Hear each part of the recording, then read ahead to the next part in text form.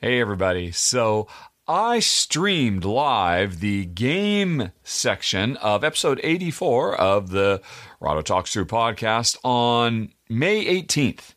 And I didn't just limit myself to the game section of the podcast. For about a half an hour before I started recording the podcast, I did a bunch of Q&A and chit-chat with the audience, and then I did another hour's worth afterwards. So all told, there was 90 minutes of cutting room floor from episode 84 of the podcast I figured I should probably archive. So I'm putting it here on the podcast channel. Maybe you'll enjoy it. Maybe you won't. There's a whole bunch of stuff just bouncing all over the place based on where the audience led me. So enjoy it. Bear in mind, there's no actual content from episode 84. That's a separate thing here on the podcast channel. This is just all the stuff that happened before and after the podcast. So, past self, take it away. Hello, everybody. How are you doing? Can you see me? Can you hear me? Please let me know. I'm still experimenting with this new microphone, the Samson Q2U.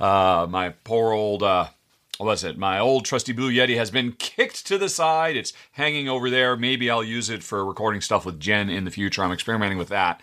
But Goblin says, can see, can hear, heard ages ago. Oh, yes, I forgot. You could actually hear me during the countdown, couldn't you? Clearing my throat and whatnot. Whoopsie. Still, I've been doing this Twitch thing for a year. You'd think I'd have it down to a science now. No science here. It's all hokey religions and superstition, kid. So, what's that? Oh, do I have two turntables? No, I do not. I will not be DJing today, Eclectic Camel. Okay. Hey, everybody. Welcome. Every month I spend a few hours recording the monthly podcast because folks send questions to questions@rahdo.com, the email address, and then I collate them all into a big Word document, and then I spend a couple of hours walking through them all. And half of them are just regular game or Rahdo runs through or industry related stuff. And generally about half of them are kind of more of a personal nature or what have you. So the personal questions, which Jen joins me for, those are in the second half. I already recorded that a couple of days ago. So now I just need to record all the game related questions, and then I'll be able to stitch it all together and put it out there via the, Anchor.fm is how I host and propagate my podcast, which, even though I do get paid to do ads for it on the podcast, even though no one's paying me to say this right now, I will still say Anchor.fm is absolutely amazing, and I don't understand why anybody uses any other solution for their podcast. It's entirely free, lets you put ads on, lets you modify them after they've been updated, automatically propagates them to all the sites. It's really, really well done. And they say you can't get something for nothing in life, but in this case you do. Because it's basically a loss leader for Spotify. Spotify is trying to basically run every other podcast hosting platform out of existence. So, they are beating everybody on price by giving one of the best, most full-featured services totally for free. So as long as it's free, I'll keep using it. And again, no one paid me to say that. And that was neither here nor there. I am just riffing. I am just filling time, giving more folks a chance to show up. So let's stop and say hi to everybody. Hey, Clyde Man and Eclectic Camel and Goblin 981 and Flaming Ruin first timer. Welcome to the party, pal. I really need to get some kind of welcome to the party, pal explosion animation because I love saying it so much with a little John McClane coming out, shouting at you through a window. Let's see here. Oh, wait. Oh, no, never mind. Flaming Ruin is a scammer. It's a spammer. Buy followers, primes, and viewers on mountviewers.com. First of all, I'll make a note of that to myself. And second of all, I will banish you. How do I do that? I don't generally, a moderator beat me to the, but, and yet I signal boosted the spammer. I literally read the entire thing. And, I did not actually write that down. I am not going to go out and seek artificial, subscribes and all of that. Oh, I am so silly. Like I said, I've been doing this Twitch thing for you. You'd think I wouldn't be quite so naive as to do that.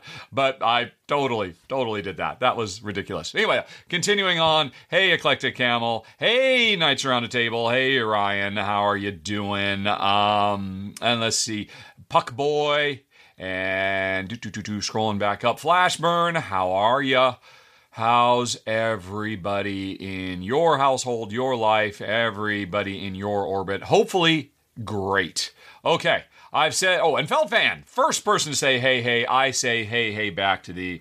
Hopefully you will forgive me for not putting a Feld game at the number one spot of the top 100 games of all time, which we're getting ever closer to finishing. Okay, Rail King seems to be asking, what is with this OFPG cert? What's my relation to OFPG? I'm just a big fan. This is Our Family Plays Games, another YouTube channel. For the last few months, for an entire month, I have just been wearing the shirt of another channel.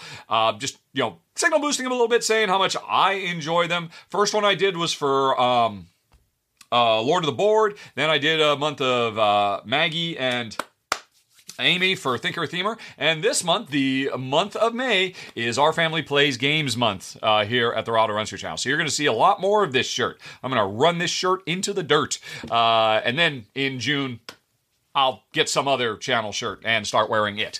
Because I just figured, why not use my platform to kind of, push people towards more stuff that I think is really awesome and hopefully get them some more traffic. Fingers crossed. Eclectic Camel proudly declares, and I completely agree, Lord of the Board is awesome. Are they not? Yes, they are. If I can pin that to the screen. Why isn't that pinning? That's weird. Oh, there's always something weird going on here. Can I pin it over there? Yeah, I can. There we go. Yes, Lord of the Board, Eclectic Camel is, as always, correct. Completely and totally awesome. Okay. So where are we going? Okay, so, like I said, I'm just chilling a little bit of time before we actually get to the main event, which is the podcast. But for some people, I imagine the main event is this. This showed up on Monday, and it has just been sitting on the shelf mocking me the entire time. I could not wait to actually open it. This game was on my most anticipated list in 2020, in 2021, and 2022. So 3 years I've been waiting for this thing, and I've got documented proof, and it's finally here, and it's still in shrink, and I am going to open it all for you now. I am not going to play it. Probably going to be playing it with Jen this weekend, if all goes to plan, because I have to schedule out all our gaming to the nth degree. But let's go to the overhead, and here we go. Hey, build an empire of dice. In Dice Realms, each player rules a small realm, represented by customizable dice, seeking both to improve and enlarge it. During play, players upgrade their dice by popping out die faces and replacing them with more powerful faces. Players can buy more dice, but beware, winter is coming. You will need... You can tell how long I've been waiting for this because it's using a very now outdated Game of Thrones reference to say that winter is coming. Yeah, winter came and left long before we finally got our hands on this game. But anyway, winter is coming. You'll need grain for every die you own. Can you build the most prosperous and powerful realm? Roll and find out. Okay, and so the game comes with 668 plug-in die faces. And what do you want to bet? They had to throw 2 extra in just to be on the safe side to avoid a different number unique die faces that might have come with it. 128 die cut counters. Are those the actual dice themselves? 18 customizable dice, 668 faces to plug into those dice, 3 trays with locking lids, a whole bunch of stuff. Why am I reading this to you when I could... Although, you know what? Hey, here's a nice summary of the game. Oh, that's nice. So, how does the game play? Roll your dice and the fate die. And if it's winter, you have to feed your dice. Then you can re-roll 1 die, so it's like a very limited Yahtzee kind of thing, or you can spend re-roll tokens to re-roll more. Or, if you have this upgrade, you can set dice to certain faces. Then resolve any attacks, in case the event die said, oh, we're invaded, or other players invade you if you go for aggressive dice faces. So you might temporarily lose some of your dice when you're fighting, or, fending off attacks. Then harvest stuff, victory points and grain, or innovation, I guess, invest or innovate, and then finally on your turn, upgrade your dice, swapping new die faces out, upgrading from level 2 to 3 to 4, 1 to 2 to 3, or, upgrading existing faces or swapping out existing faces for new faces, and then roll again, build the best dice round to win. So it's interesting, I remember seeing an interview with Mr. Tom Lavin, Mr. Race for the Galaxy, where he talked about how he had actually already done an expansion for Roll for the Galaxy using these dice face. And, and several other games have actually had these kind of customizable dice But there's always something else. The dice serve some other bigger game, and he wanted to see, no, I'm going to make a game where the dice just serve the dice. That's all there is. So we've got a handy-dandy little player aid that walks you through. I don't know if I focused the camera. Let's make sure that's focused. No, it's okay. All the different standard faces you can upgrade. And then, because I believe every time you play, and then random... What does that say? Random tile. Suggestions for how to do a randomized kind of Dominion style setup with different dice faces. Recommended. Oh, so again, like Dominion. Hey, if you want to have the long winter, go with this combination of stuff. Or love and plague time. Get yourself Fertile Valley, Matchmaker, Monastery, Plague, and Quarantine. Did they plan on that? Well, I guess, if this has been in development for that many years, I wonder if that got added after certain world events took a turn. Anyway, though, so what do we got? So, we got a bunch of stuff that represents our food and our, I guess these green things are victory points, at least based on what I saw on the back. Accumulate tokens for rerolls and setting dice aside. These must be like negative victory points. This is, I don't know, is this keeping track of how many rounds? I don't think so. I think there's only like 3 or 4 rounds, not 10, but maybe there are. I don't know everything about it. So lots of food counters. Oh, okay, this must be something that everybody has one of these to keep track of their die results. Yep, looks like a lot of the same stuff. These are very, very thick. And now, these are important.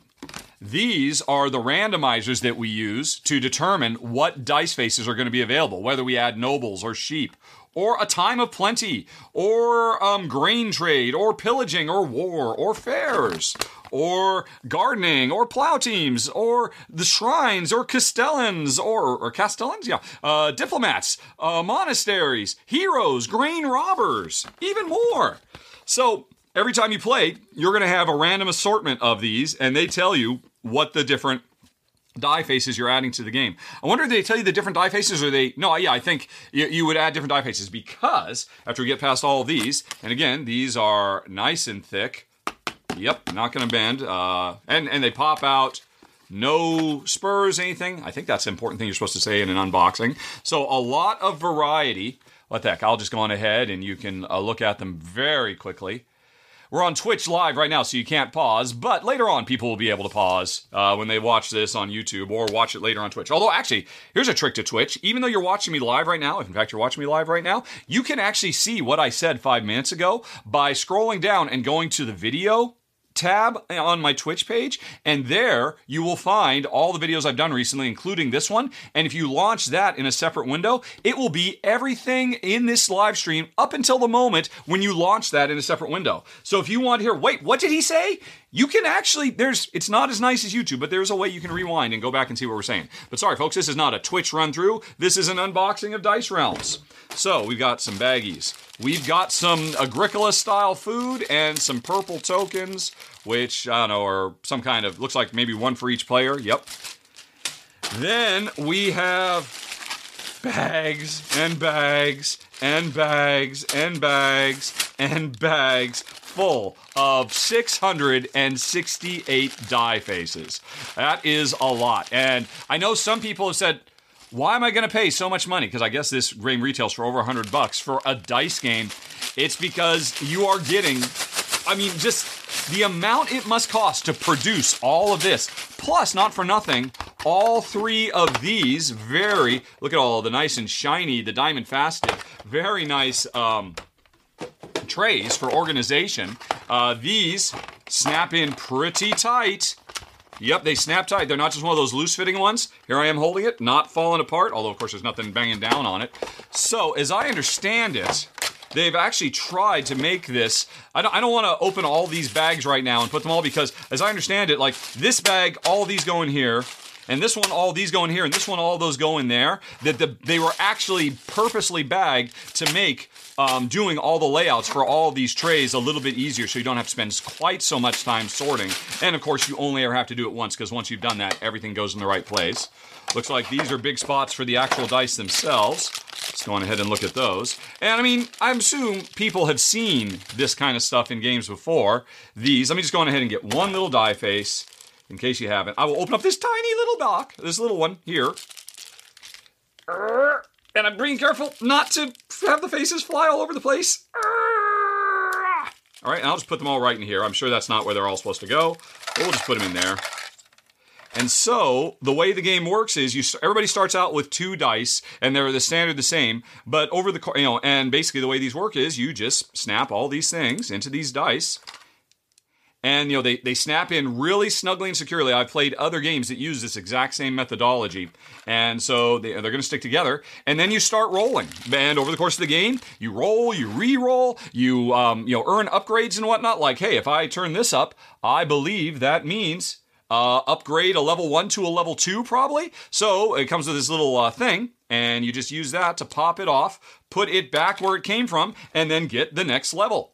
Because you've leveled up. Although, as I understand it, there's really cool ideas like, okay, hey, there's all these here on the first level, and the second level, and the third level, and okay, well, I could just level up, or, if I'm replacing this one, it's an up and right, kind of like a knight. So it's up and right. So I go from this one to this one instead of this one to this one. From what I've seen, this game is Tom Lehman pushing the idea of what can you do with customizable dice farther than anybody else has done before. Because this is, of course, not the first game that's done this. But, he is doing so many things like, dead faces that do nothing other than victory points at the end of the game. So, I want to that's a 6-point die face. I'll put it on. But then when I roll it, it's, kind of like putting a province in your, deck in Dominion. And then, bringing in the physicality of these trays in, and, but again, the whole game itself is just like a clean, simple, elegant, fast-playing dice game where every round you're going to roll a couple of dice, re-roll one. Oh, and then there's also the event die. And this is going to say, if it's winter, everybody's got to pay for the dice they've got or suffer consequences. Or maybe it'll be a barbarian invasion or whatever. And I believe this die, the event die, can be customized as well and changed up so that, hey, let's actually not only change our own our own fiefdom, let's change the nature of the world itself, because the entire world is just represented by these dice. And of course, over the course of the game, you start with 2, but you're going to be rolling more as you level up, and that means you're going to have to pay more, like the workers in Agricola or something like that. And that's it, folks. And really, where the rubber hits the road, is all these 50 bajillion, or more to the point, exactly 668 die spaces that are represented. Where were they? By all of these powers. Attack, so if you want to make an attack-heavy game, you can really focus on them, attack and defense cards, or, playing up the plague elements of the game, or, being rich. And yeah, I have been excited about this game forever. Honestly, I don't think I've seen anybody else mention this, but to me, this kind of gives me a Favor of the Pharaoh vibe, which is a dice game that Tom did many, many years ago. And that was actually a remake of a previous game. I want to say Favor of the Pharaoh. The previous one was something of the King, Service of the King or something like that. And I always thought that was a really cool and sadly overlooked game that deserved more love. I've kept it all these years. I've held on to my Favor of the Pharaoh. And so taking ideas from there and taking them to the next level with fully customizable dice makes me very excited, very happy. I have to film a podcast now, but that is not what I want to be doing. I want to take this into the next room, read the rules, and play it for the rest of the day because I am very excited. And like I said right up front, I have been stoked for this game for 3 years now. It's repeatedly been a mainstay at the top of my most anticipated lists that I do at the beginning of every year. But that's it, folks. We have unboxed, and I see in the time we've unboxed, we have tripled our viewership. Hooray! And so, the unboxing has done its job, and I am now ready to start actually doing the real job I'm here to do. Out of the way, camera. I don't need you. Okay. So, before we actually get to the podcast, let's breathe for a second. Let's just calm down. And let's see. To court the king, says Goblin. Thank you. Yeah, I knew king was in it. I was close. Favor of the Pharaoh, and prior to that, to court the king. I've never played the original one, but Favor of the Pharaoh was very, very sharp. You need to watch my old run-through for it. Although I start off with one of my biggest goofs I've ever made, but always watch the Klingon subtitles. And, and considering how good that was, and this thing seems to borrow ideas from that, borrow ideas from Dominion, come up with its own ideas. It's got a little Yahtzee thing, and I get it. I know for a lot of people, they're like, oh yeah, that all sounds really fun. I would love to get that game for $50. And the thing is, that's a lot of content. And now more than ever, publishers are struggling still to this day to deal with international shipping charges that have increased by 200% and really limited. I mean, this game has already been long delayed, but I'm sure the events of the last couple of years have just pushed it off even further. I mean, I remember at one point they thought they would have it out 2 years ago. They'd had all the dice face because they didn't have before, and it was these trays, which I gotta say are really nice looking. I just really like how they kind of shimmer with all the fastenings. These ended up taking quite a while as well. And these are very, very nice. And this is not like something that Rio Grande, the publisher, is known for. So obviously there was probably learning curves in getting this all taken care of. So yeah, that translates into money. And I totally understand. For some people it's too much. And hey, you know what? Maybe you'll be able to play it at a convention, or one of your friends will pick it up, or you'll pick it up used because, not everybody who gets it is going to like it, and you can get it secondhand. But I mean, Tom Lehman has a pretty unassailable record. Roll for the Galaxy, Race for the Galaxy, more recently, Res Arcana, Favor of the Pharaoh. I mean, all the expansion work he's done for Pandemic over the years. I mean, he is deservedly one of my highest respected designers to date. And so this is something that he's been working on for half a decade. So I am expecting true greatness, and I cannot wait to play it. I imagine I'll be doing a run through for it probably very, very early next month after Jen and I have spent some quality time with it. But yeah, I totally get it. It is a big bite of an apple to get this game. And as Knights Roundtable points out, Res Arcana rules. Yes, a phenomenal game. I mean, heck, I guess if you want some really quality Tom Lehman gaming and you can't quite afford this, check out Res Arcana, because that's just basically a deck of cards. And there's a little bit more to it than that. Let's see here. Just don't call out the attack. Yeah. Let's see. What were the main reasons for... Oops, that was the wrong button. What were the main reasons for the delays to this game? I can't really say that I know. I would assume, obviously, the main reasons that a lot of games have been delayed for the last 2 years, and a lot of things just in general in any production chain have been delayed, because I bet you if it hadn't been for COVID, this probably would have shown up last year. Probably. And I expect the delays before that were because this was a really big, new, undiscovered country for Rio Grande to bite off. One of their biggest productions they've ever done. And I am certain they realized there was going to be price sensitivity, and they were doing their best to try to keep the price down. And that's probably another thing that, kept them delayed months and months and months and months, as they tried to negotiate better deals with whoever their manufacturer was. For years, Rio Grande did all of their manufacturing in the USA, actually. But I guess a few years ago, they had to stop that because the factory they were using, they couldn't book time with anymore. And so they eventually had to shift over to China like everybody else. And I mean, how expensive would it have been if it had been printed in the US? I can't even imagine. Let's see here. Let's just scroll up and see if there's any other... Oh, hello, Mom Gamer. I'm so glad you're back as a regular. You're one of my faves. Right. It's all fun and games until the kids get a hold of those trays. Yes, I think you'll have to watch them like a hawk. Definitely, because that's a lot. And actually, it's interesting. I have played some other games that here's a pro tip, folks, in case you're going to get this game. And right, where's the? I need one of those little spatulas. Oh, where'd they go? There it is. So here's one thing about these. When, let me go back. Let me zoom back into the overhead.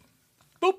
If you are going to get these and you use this little thing to pop it out, when you're popping them out, keep your thumb on the piece. Because there have definitely been times, I'm going to do a test for scientific purposes. Let's see what happens if I just try to pop it out.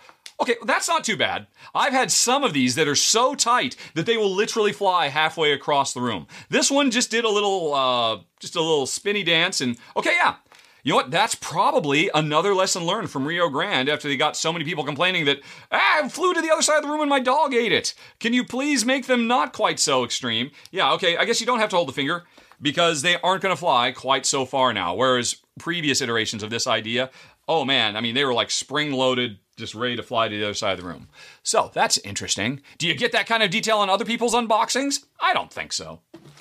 Do I have any idea what I'm doing? Definitely not. Okay. Oh, hey, bags. Oh, one big, ginormous bag. Literally, oh, no, not quite, almost I wonder if I could get Jen's head in this bag. It is a huge bag. I don't know what goes in here. I wonder if this is just a randomizer for the starting tiles. It is a way to, put all the different tiles in, draw 5 randomly. I wonder if that's what it's for. That would be my best guess, but I do not know, because I'm not actually going to sit here and read the rules for you folks. I will do that and then play the game and then film it, and then you'll find out what the bag is for. Okay. Oh, yeah, that's a good point. A comparator for this game, Dice Forge. Never understood how Dice Forge is $35 new. My suspicion is volume.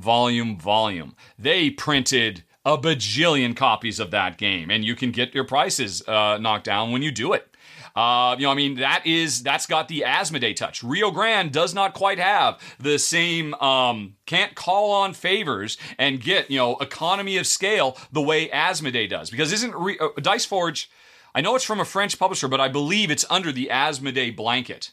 So, yeah, this game might have been significantly cheaper if Tom had taken it to Asmodee or, Fantasy Flight or one of the offshoots instead of to Rio Grande. But he has a long-standing relationship with Rio Grande, so, he knows them, he likes them. It makes sense that he would go there. But, yeah, there's no two ways about it. It is probably the most expensive dice game you'll ever buy. If you're not sure about it, wait a few weeks, my run-through will be up. Ignore my final thoughts, because remember, I got the game for free, so I can't judge its value. All I can do is my best to demonstrate the game so that you can get a sense for what it feels like to play, and you can decide, okay, will that give me enough fun for how much I have to pay? That is, yeah. Oh, yeah, and Ryan at Knights Around the Table confirms it's Libelud, which is under the Asmodee umbrella, so that would be my guess as to why you've got economy of scale there. I mean, Rio Grande is just not as big a player. Rio Grande's a relatively small and modest concern. People tend to think, oh, yeah, Rio Grande's been around forever. They're a behemoth in the industry. No, they're not. They're just a handful of dudes doing their best. And, yeah. Anyway, though. So, here's the deal, folks. I am now going to start recording the podcast. That will probably take me 40 to 60 minutes, depending on how long I blather on in response to the questions that came into questions@rao.com. After I am done with that, if I haven't bored you to tears and you haven't run screaming for the hills, I will then turn the attention to you because, hey, if you've got questions, especially questions that might have been spawned by the answers I give to the questions I already have, definitely throw them my way while I'm actually recording the podcast, and we will add more content to the podcast for people later on. So, to ensure that I see your question, what you have to do is you have to start your question with a question mark. You can still end with a question mark like normal people do, but you got to start with a question mark as well, because that will actually put it in a queue of questions that I will then review. Because, there's a lot of cool stuff on Twitch, but trying to actually find questions amongst all the candy-coated, colorful chat stream that we have on this platform is very, very difficult to find. So, if you have questions for me, especially game-related ones or ones tied into the topics, start your comment with a question. I'll be able to find it, and we'll do a quick review and see if any of those questions should go onto the podcast. And if not, I'll still stick around and do Q&A afterwards if you have non-game questions or whatever it might be. Hey, Denoga, thank you for resubscribing. For 7 months. Well, okay, I guess I got to keep doing this for 7 more months now. Thanks. Yep, and as always, folks, if you for followers, the more followers I get, the quicker I am going to unlock another bonus top 10. I'm probably going to be doing the recently unlocked bonus top 10, I think in the first week of June. Check the schedule down in the Twitch below. I might not have updated that yet. And but subscribers, yay! Those are the big ticket items for me, because the more of those I get, we are halfway towards unlocking another RVR episode, which is me and Ruel sitting down and doing our best to destroy each other for your entertainment. Although we always try to, in our live play-alongs, come up with games that you can play with us and destroy us communally. So, yeah, got more subscribes to unlock, got more followers, and of course, if you want to throw a few bits my way, or maybe buy some Rahdo merch or something like that, that all contributes to the big one down there, which will probably take a few months to fill, and then that will be a bonus run-through I film for everybody. This month, we unlocked one of these, and that's how I did my live run-through of Guild of Merchant Explorers, which, for now, is my favorite 2022 game. Although, that might be changing soon. That might be replaced very soon. We will see. Okay, so... Oh, and I guess in closing, in case you didn't know, if you're an Amazon Prime subscriber, you can subscribe and get tons of benefits, discounts on merch, secret word access, exclusive videos that nobody else gets to see. Scroll down below the video in the subscribed ? Section. There's a list of everything you can get. And if you're an Amazon Prime subscriber, all those benefits for free. You basically just take a few bucks out of Jeff Bezos' pocket and put it directly in my pocket. So therein ends the advertisement. Now begins the content. But let me just scroll down to see if there's anything else I need to take care of. Oh, I see some folks are starting to ask questions with question marks. Excellent. Kabuki Kid, yes, you are very candy colored. You're delicious, all of you, I must say. Alrighty, so, okay. It looks like you folks are good to go. The mic has not failed.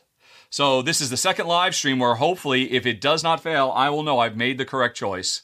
I did an A-B comparison between this Samsung mic, the Q2U, and my old Blue Yeti. And I think the Blue Yeti has a slightly warmer sound, a little bit more pleasing. But only if I switch them back and forth A-B did I even notice a difference. So I'm pretty happy with the audio quality of this mic. If it doesn't fail me, do not fail me, then I think we have a winner on our hands. Right. Okay. So, I think that is all she wrote, folks. So, okay. All right, CEO Nazgoth, bye-bye. Nazgoth, of course, actually sent his questions through questions@raw.com. So I'll be getting to your stuff later. You'll hear it in the podcast. Everything I'm going to be doing today, folks, is ultimately, this is going to be for the podcast, which you can go to podcast.raw.com and subscribe. You can find it on iTunes and Spotify and pretty much any platform. If there's a podcast platform you use and you cannot find Rahdo Talks Through, please let me know. I'll make sure it gets on that platform too. Okay, but... Phew. Alrighty, I am now going to put the little reminder up there that while I'm recording, I'm just treating this like a standalone show. You're in the audience. You can applaud if you want. There's some stickers down there for such things. You can warn me if the sound goes out. There's stickers for that too. That's what a bomb is. Or if I make some terrible mistake, you can warn me by doing the, hey, listen, and I will actually stop. Try not to abuse it and see what it is that's so important because I've made some sort of mistake and I will course correct. That happened in yesterday's R&R show. It worked out very well. So, but anyway, folks, please talk amongst yourselves. If you have any questions, add them as comments, starting with a question mark, and I think we are good to go. One last sippy sip. And thanks for showing up, everybody. Thanks for supporting the show in any way you can, even if it's just watching and having a good time. I appreciate that too. Okay, so I am going to mark this as the start. Boop. Okay, folks, I am done. And there are more questions. I will answer some more of them now. And although, let me get a sip first. Let me turn off the whatsy. And let's see how you're doing. Is everybody okay? Is everybody having a good time? Let's see. Okay. Oh, man, you folks have been talking about all kinds of stuff. So that's the tricky thing. I feel like I should now systematically go through this entire chat, look for stuff. But this whole put a question mark on, it really does limit the amount of back and forth I have with you. But it's so much easier. It's so much easier. So let me just go on ahead and hit these first really quick. Alrighty, Goblin says, where is it? A question I saw recently. I didn't have an answer. What's a solo game that does not have turns? What's a game that doesn't have turns? What does that mean? What is a game that doesn't have turns? That does not break down the gameplay into a discrete series of actions and reactions, which I guess is pretty much how you would define a term in board game forms. It's a quantifiable set of player actions and appropriate reactions. Before an action reaction stage, and then a next turn begins when you take more actions. So to have a game that does not have turns would have to mean that actions and reactions are completely divorced from each other, and I can just keep doing actions however I want. Then a solo game without turns would be playing the David Short game, the wonderful little co-op dice chucking game. Not Bomb Squad. Oh, what's it called? The sequel to it is called Flatline. Oh, that's going to drive me nuts. I got to go to the Board Game Geek and look it up. Board Game Geek. Fuse. Fuse is a game that you can play solo, and it's a very satisfying solo game where you take no turns. You just simply do actions as fast as you can. I mean, I think to have any game without turns, you're going to have an external timer that means the game's schedule is divorced from yours. Because if the game schedule is tied to mine in any way, shape, or form, then the game has turns. So that's a very interesting philosophical question. I think I've answered it correctly. You'll have to let me know if I did. Alrighty. Right. Kabuki, I thought you were leaving. Welcome back. Your dreams were your ticket out. Okay. And there's a reference that only the Gen Xers and above get. Alrighty. Kabuki says, I know you're more of a TV guy in recent years, but what's the last great movie that I watched? Great movie that I watched. I think, first of all, I should put aside Marvel movies. I mean, and actually, I think I would, because I love Marvel movies with all my heart, but I realize that they are not truly great movies. Man, I do not keep track of movies I watch, though. I will say the first thing that pops into my head as a truly monumental movie, I cannot remember the name of it. It was a German movie about a government wiretapper. And, the whole movie, it's kind of like the John Travolta Blowout, except it was set in Germany and it was very somber. And that was an amazing movie. I can't think of the name of it, though, because I saw it like 10 years ago or something like that. Maybe somebody in the chat knows what that is. But, okay, what have I seen more recently? All right, tell you what. Let's go back to the Google and let's say top 100 movies of last decade. And let's see which of those I've seen and which of those I think were truly, truly great. All right. Oh, yeah. Let's just do it according to Internet Movie Database. Okay. Is it opening? Is it opening? Yes. Movies this are no. Oh, this is somebody's personal favorites. No, I need things based on rankings. Alrighty, what is what is an authoritative one of that? I mean, okay. What is this list? What is this list? Is this that personal guys list again in a different format? All right, okay. Rolling Stone says they've got their 50th best movies of the 2010s. Okay, but they're putting superhero movies on here too. But okay, I'm just going to use this anyway. Let's go on ahead and look at that. Let's go back to the browser. There we go. So, Black Panther is a great Marvel movie. It's a great movie in terms of societal impact. A great movie itself, though, on its own ranking, no, it is not. It totally does not earn its third act. The Civil War just comes out of nowhere, and they did not do the groundwork for it. But it's still a movie I really love. But no, not a great movie. Once Upon a Time in Hollywood, is it a great movie? It was a greatly entertaining movie, not a great movie. It was certainly not up there with Pulp Fiction or Reservoir Dogs. I mean, man, talk about a freshman and sophomore thing to follow. The Tribe, I don't think I've seen that. Lincoln was really good. I don't think Lincoln got near enough. I mean, attention. I could maybe say that was a great movie, Lincoln. Personal Shopper, I've not seen that. I mean, this is going to be tough. Boy, people love Hereditary, don't they? I thought Hereditary was great. Was it a truly great movie, though? I'm not enough of a horror aficionado to say. More, I have not seen. Elena, I have not seen. I'm Not Your Negro, I have not seen. Call Me By Your Name, I have not seen. First Reformed. See, now I'm feeling... I watch too much TV. I just don't watch movies at all anymore. Tangerine. We're going to get there. I did see... Oh, man, I loved The Lobster. The Lobster was a blast.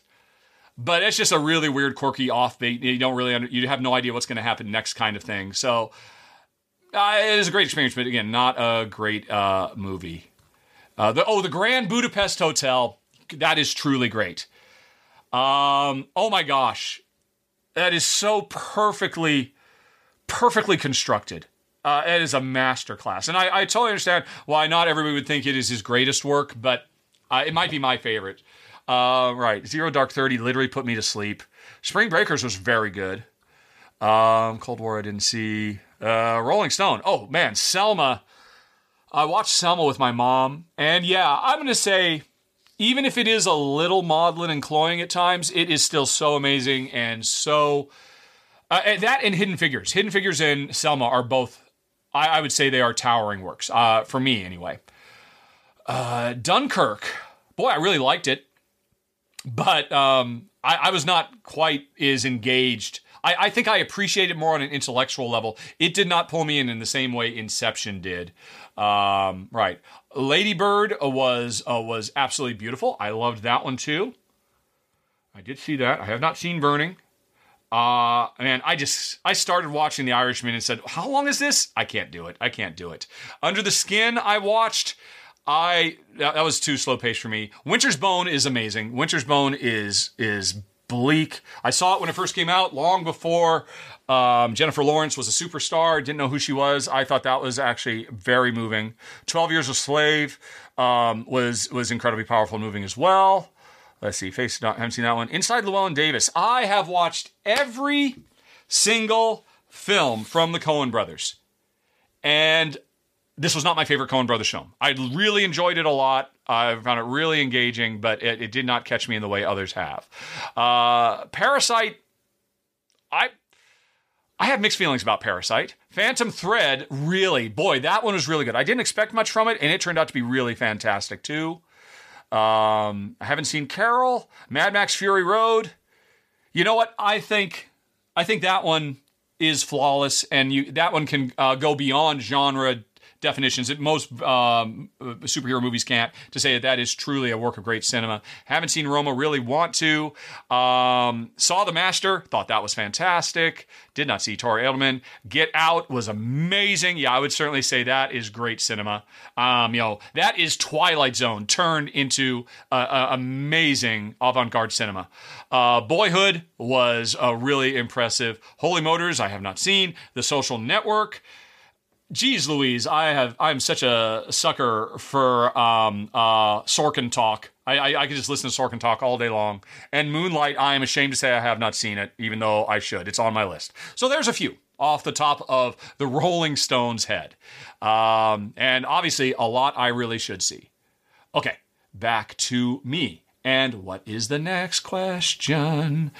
How do I like Spielworks games? I think Spielworks is one of the coolest, quirkiest developers working today. And I almost always am so happy that I have played their games, like Squaring Circleville, right here, right behind my head. Because they always do offbeat, unusual things.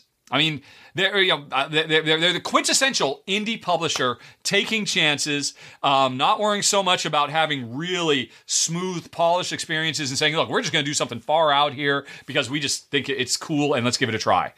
That said, very few Spielworks games end up staying in my collection. And I think it is because they are a little rough around the edges. And ultimately, I'm so happy. Wow, I really enjoyed this. I mean, I do plan on keeping Squareville. That one was particularly good. But a lot of times I play them and say, well, that was really cool. Not for me and Jen. I don't know that I should keep it, because if I ever go back and play a game, whenever I get rid of a game, my first thing is, right, what games are on my shelf that if there's like 5 games on my shelf that I would go back and play over this, maybe I shouldn't keep it. And Squaring Circleville, that one really stood out to me. But I always think that they're very, very cool. What, Kabuki Kid asks, is my favorite brand of ice cream? I am probably going to have to say Tillamook. Tillamook is a locally produced, or actually I'm in southern Washington State, there in northwest Oregon. I have been to the Tillamook processing plant. I have taken the tour. I have been eating Tillamook products my entire life. So a part of it is just a really strong sense of nostalgia, but there is something about their ice cream, hard ice cream, that is smooth and rich in a way that I don't get in other mass-produced. Don't get me wrong. I love Ben & Jerry's. It's hard for me not to appreciate ice cream of any sort on some level. But if I had to pick one, actually, no.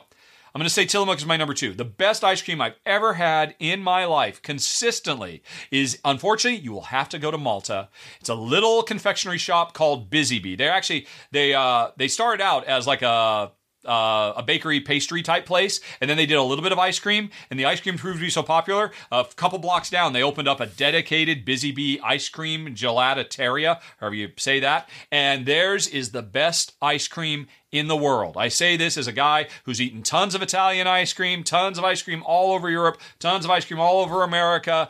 I've had ice cream in Japan, and yes, the Maltese ice cream Busy Bee is the best ice cream in the world. Sorry.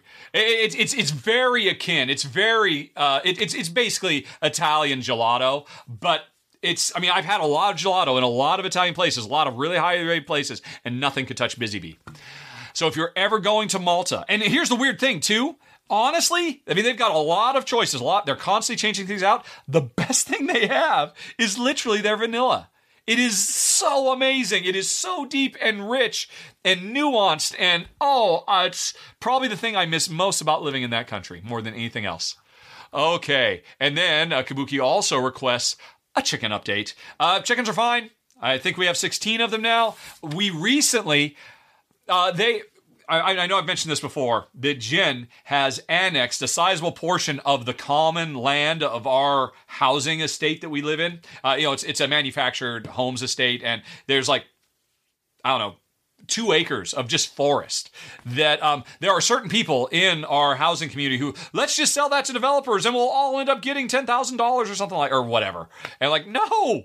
This is a great place to walk our dogs and stuff. But we have been slowly annexing more and more of it. Every time, though, Jen always gets approval from the HOA, the home, whatever HOA stands for, and we keep offering. Look, we'll pay $10 a month, which is what they charge for the We also have a public lot that if some people have too many cars, and okay, we only, each house only has one space allotted on the street to keep things under control, but then we have overflow parking, and it costs you $10 a month. So I'm saying I will pay $10 a month for all this space because I'm not using the overflow parking, and I'll donate that to somebody else. But so Jen recently, the chickens have completely decimated a sizable portion of the land that we have annexed. And so a couple weeks ago, we had to go out and completely reconfigure the electric fence to completely cut them off from that. So now they have this very long, narrow path they have to go to get to new, untouched grass, so that Jen has now planted grass and the old area is regrowing because it just become a mud pit.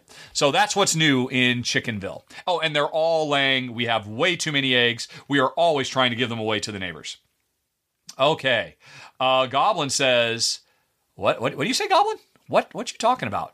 Goblin says, there is a Rahdo on Twitch. Is that it is not. And it drives me freaking nuts that there's a Rahdo. I wrote several times saying, hey, dude, I will pay you. Give me that name. I would like it. It's kind of my brand. It's kind of my thing. I never got a reply. I wrote to Twitch saying, look, this person has never done anything, has not gotten online in years. Will you please cancel it and let me have that? Because meanwhile, I have built this brand for a decade. And they said, you know what? Every once in a while we review these cases. Don't hold your breath. And I'm like, ugh! And I will not show you the rude gesture I made to my screen when that was the retort I got. So no, I have no idea who that is. I don't know. And it drives me nuts because I would much rather be able to point people to twitch.tv/Rahdo rather than Rahdo Runs Through. But it's not me. It ain't me. No. It ain't me. Alrighty. Getting back to when I was unboxing, is there a guide for putting all of these faces in their compartments? You know what? That was a huge oversight. What kind of unboxer am I? At no point did I give you folks a tour of the rulebook, did I? Oh, I'm terrible. I am terrible. Let's see here. Here it is. Let's go back to the overhead camera and continue the unboxing. So, okay, there's all that. There's just these player aids, which seem very nice, very thorough. And then we've got the rulebook. All right, let's take a looky-loo. Let's get that off screen so you can see it a bit better.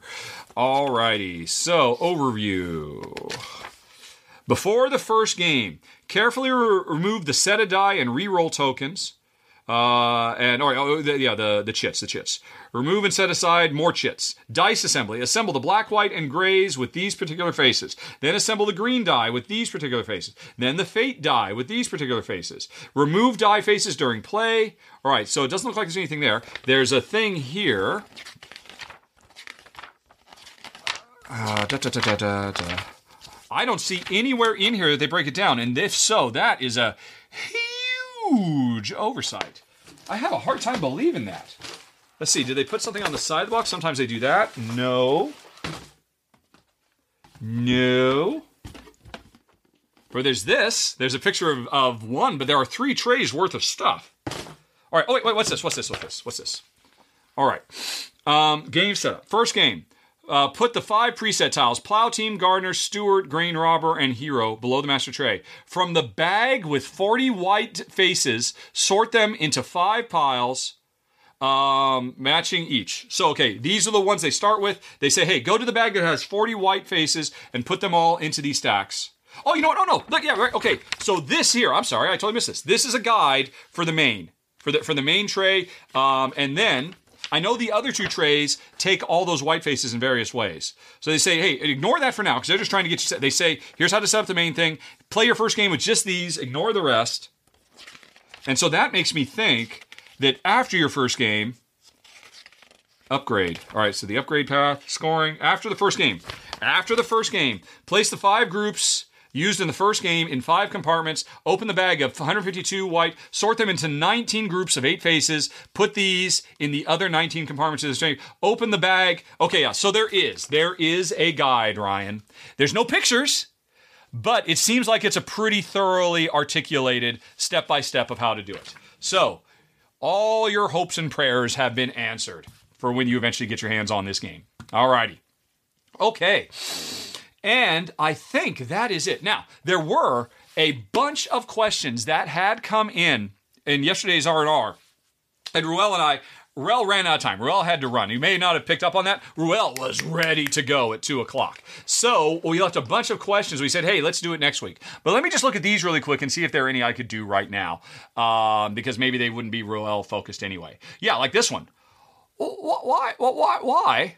Why did Richard move to Malta? That's a good question. I moved there because at the time I was still a member of the video game development industry, and I got a great job offer to be the creative director, or I forget. Where am I? It was like studio head of create. I forget what it was, but basically I got a job offer at a startup, and Jen, I said, "Wow." Our thought was, if we moved to Malta, in much the same way that we lived in England for 9 years, and we were able to use England. Oops, let's get back to full screen. We were able to use living in England as a kickoff point for touring all over Europe. Going as far east as Poland and the Czech Republic, and north to. Yeah, we did a little bit of Nordic stuff, down into the Mediterranean. We thought, okay, we've seen a lot. England was really great to be able to see a lot of Europe. Malta, that's got to be great to see a lot of Africa, right? Because it was always a pain to fly to Africa from England. It was way too far. And we really wanted to, tour Africa and do a lot of stuff there. We get to Malta, just assuming that would be the case. Turns out it's not. If you want to get to anywhere in Africa, even Egypt, which is like almost puddle hopper distances, you got to fly to connecting flights in Milan, because Malta is not an international gateway. Malta is an end of the line kind of place. So, we ultimately did do a really nice long safari trip through 5 different countries in the southern half of Africa, in sub-Saharan Africa, and it was amazing. But yeah, we had to fly there out of Germany, if I recall. But ultimately, I went there for a job. The job ended. We stayed because the cost of living was so low, and yet the quality of life was so high that it allowed me to become a full-time board game YouTuber. And but then eventually we had to move back to the States to help my mom, because she's getting on in years, and she was out in the middle of the forest by herself and really needed help. Okay. Let's see. That was asking both of us. That's a follow-up from an R&R question. R&R question. That's both of us. Okay, here's one. And this is a fair question. Bing says, will I ever do a run-through of Dominion? Bing owns it. He loves it. And Rahdo Runs Through feels incomplete without it. And you're entirely right. I totally should. It is ridiculous that I never have. I have done, I believe, a top 14 countdown expansions. And I've covered every single expansion except for the most recent one, which I haven't played yet. But no, it's ridiculous that I've never done a run through. And especially because I know it would get tons more views than most things I cover. Because, as I mentioned earlier in the podcast, there's hundreds of thousands of people every day discovering games, and a lot of them are discovering Dominion for the first time. And why shouldn't their first introduction to Dominion be my video instead of one of the other ones out there? So I really should do it. The only thing that's preventing me... Well, I see. Hold on a second. Is it on the thumbs list? Thumbs. Dominion. Dominion Allies is on the thumbs list, but sadly, it only has 14 thumbs. Only 14 people want to see me actually cover Dominion Allies. If this could rise to the top, getting way up here to where it's got, in the 50s and 60s number of thumbs, that means, hey, whatever's at the top of the thumbs, I cover every month. I was actually going to do Terra Mystica Merchants of the Seas this month, but then I discovered there's a really cool Automa expansion. So I just ordered the Automa expansion. It's not going to be here in time. I got it from Fun Again Games, so I'm going to do Terra Mystica next month now, because it's currently the most thumbed thing there is. I don't know if I'm going to do Fjords, because I've already done Fjords, and this was somebody asking for the new one. I really have to look to see if the new game changed much. I've got a copy of Claim. I'm ready to film that. Stardew Valley, I don't know, man. I know a lot of people say it's good. I read the rules. I just didn't think it didn't really grab me. Sagani, I've got this. I'm ready to film it. Space Hulk Death Angel Mission Pack 1, I've got that. So I've got several of these queued up, ready to film. But if somebody were to make a big push, because, hey, if you go to thumbs.rahdo.com, that's what we're looking at right now, right, folks? Thumbs.rahdo.com. And you come down here to Dominion Allies, which is the latest one, and you click on that. I think it's me. Didn't I add this? Yep, I added it. I feel like I need to cover this since I've done every other Dominion expansion in my in my countdown video. So, if 40-some people thumb this thing, what I will do is, when I go to covering Dominion Allies, I will treat it as a Dominion run-through. I'll talk about Dominion, and maybe I'll throw some other stuff in. It'll be a run-through of, hey, look how variable Dominion is. Look at all these interesting things. Let me show you a lot of different variety, including the latest expansion, Allies, but also let me just show you how Dominion works. And I would classify that as a Dominion video, and I'd finally have one. So, balls in your court, Bing. Get those thumbs for Dominion Allies. Woo! Okay, let's see, what else? All right, that was more R&R stuff. I would say that's R&R stuff. That's definitely an R&R. Okay, so... yes, hey, Great Savior just asked just now, did I ever look into the issue with games.rahdo.com? The wonderful, wonderful coder who made games.rahdo.com and thumbs.rahdo.com has seemingly disappeared. He has not logged into Board Game Geek for over a month. I found him on Facebook. I don't think he's logged into Facebook for quite a while either. I reached out to him. He didn't reply. It seems like the server is down, and it looked like it was all over. And so I went to, let's see here. Let me find that. I went to Board Game Geek, like I always do, because Board Game Geek is the source of everything good in my life, except for my wife. It's the second biggest source of everything good in my life. And where is the thread I started? Let me find that thread. DTT. Here we go. I started the thread. Hey! Coders who know their way around the BGG API, I put the call out in April 30th. Got a few responses suggesting other stuff that wasn't quite there. And then Gerald Fitzsimmons, or Geroid, stepped up. And he said, you know what? I've never done this before, but he's a coder. I will figure it out. And within a few days, he had made the thumbs, and then less than a week later, he had made games. And so, thumbs.rahdo.com is born again, which is so thankful because, as you saw, I use this list to keep track of what games I need to play, what games have the most interest from my audience. Because, hey, if you come here, you can click on request.rahdo.com. You can request I cover games, and you can put thumbs on games. If you want games covered... like, where was it? It was the Dominion one, right? Dominion. If you click on that with only 14 thumbs, oh my gosh, was it just 13 thumbs a second ago? I think it was. It's now 14 thumbs. It's 15 thumbs. It's working. What was I just quoting there? It's working. I got a little kid shouting, "It's working! It's working!" Oh, I was just shouting. I was quoting young Anakin from Phantom Menace. It's working! It's working! You can just click on that on thumbs.ro.com. It'll take you, and then you can thumb it. And yep, Goblin. Yep, it was Anakin. I don't know why I was quoting that, but it is in fact working. So he got that up and running, and then he also recreated games.rado. So games.rado.com now takes you to this. This is a list of all the games I have ever run through.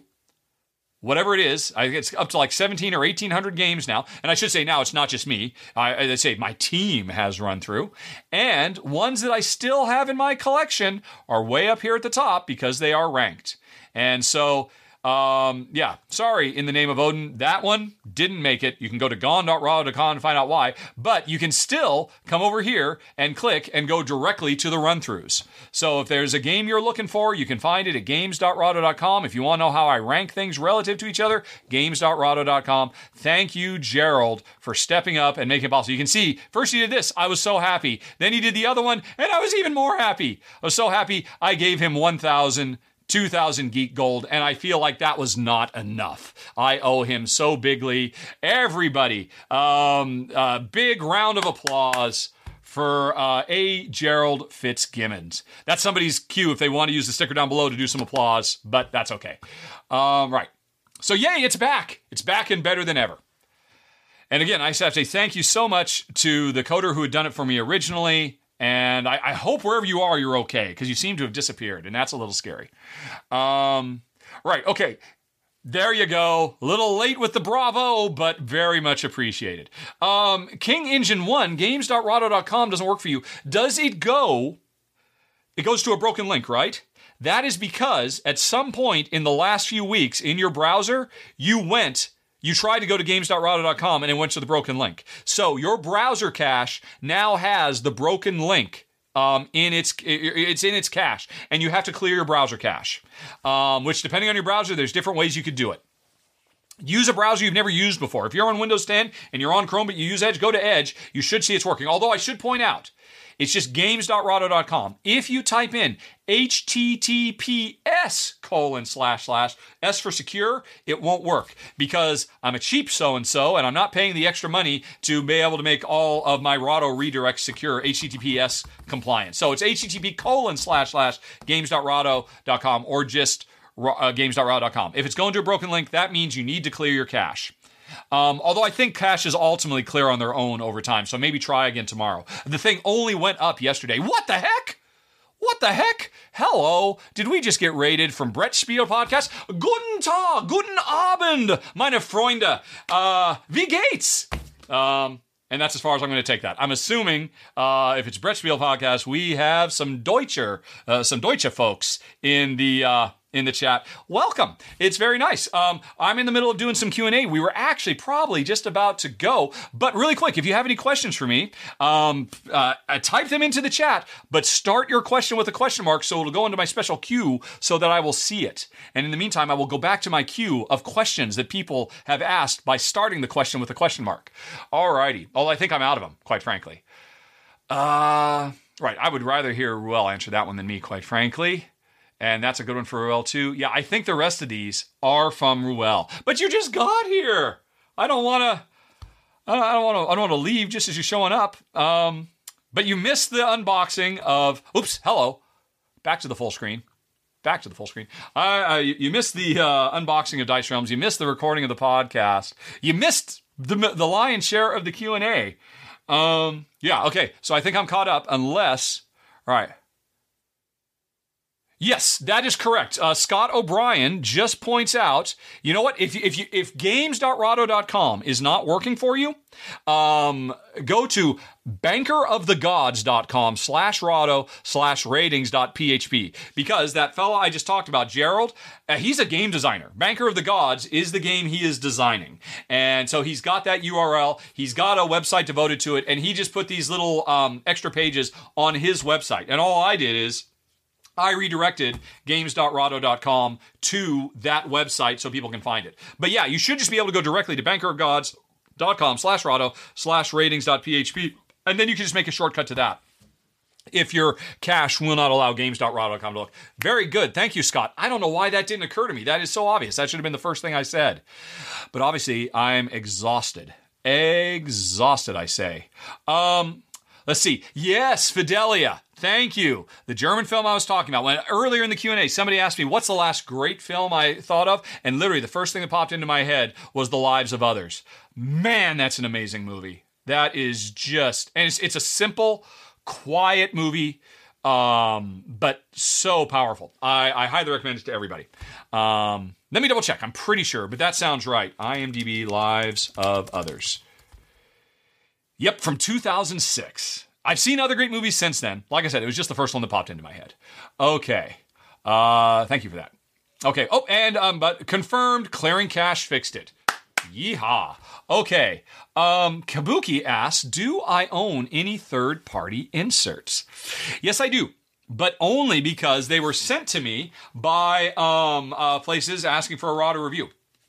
So, I've got a few from Rob Searing of the Dice Tower. You know, he's been their webmaster for forever. And he has a side thing. It's called insert.me, I believe. Or it's either insert.here or insert.me. Insert.here. Either way. No, okay, so it must be insert.me. .me. No, neither of them are there. All right, Rob Searing inserts. DT. All right, the board game insert. Oh, he's okay. He no longer maintains. Okay, no, it's insert here. Insert here.me. So I've got a few of these. They're foam, and they're quite nice. I've got one for Escape. I've got the entirety of all of my Lords of Waterdeep collection in my Scoundrels of Skullport because of his excellent insert, and I had a couple of others. So I've got those, and the only other one I have, I think, is a Gloomhaven insert called the Rocks insert. What was it? Let me find that one. Rahdo Gloomhaven insert. And, yeah, the Gloom box, which I also thought was excellent. And actually, I did a run-through with me and Jen actually building it. It took us like 2 hours, if I recall correctly, because we'd never done one before. But don't worry, it doesn't take 2 hours to watch the video because I sped it up and just, stopped at key moments. So I think those are the only third-party inserts I have. Honestly, they're neat. I don't care enough about inserts. I am just as happy throwing everything into baggies and just throwing all the baggies in and just letting them flop around. In fact, in some ways, I'm more happy than that because it's easier to put stuff away. Inserts make things easier to set up, but I care more about making things easy to put away because after I'm done playing a game, I'm exhausted. I don't want to take all the time to organize things. When I'm starting playing a game, I'm full of energy. I've got the mental wherewithal to organize things then. So I like, which is why I think baggies work better for me. What just... Who the... Rainer just rated us as well. Guten Abend as well. Oh, wait, no. Rainer's in America. But hello. Let's see. We're just in the middle of Q&A, and although we are just about out, if you have any questions, ask them with a question mark at the beginning so that I will see them, like Kabuki Kid asked when she said, do I own any games with painted pieces? Anything you painted or Jen? Not in the proper way you're thinking. When we got Seventh Continent, we both liked it so much. And the pieces were so tiny. The miniatures were really, really small. The Jen said, boy, I mean, and we were putting lots of hours into it the first time we played it through. The Jen said, I'm going to paint these. Now, really? You're going to go out and paint? She said, no, I'm just going to go get some Sharpies. And so I have some Sharpied miniatures, which did not work out very well at all. And in fact, it was so terrible that there was a fan of the show who said, hey, if you ever need anything painted, let me know. And I said, I think I need these things painted because Jen kind of ruined them by taking a Sharpie to them. Not that Jen isn't an incredibly talented artist. She's got some really great water paintings and oil paintings that we have on walls and stuff. But yeah, painting miniatures with Sharpies was not ever bound to work out well. So our Seventh Continent miniatures are painted. Our Gloomhaven miniatures are painted.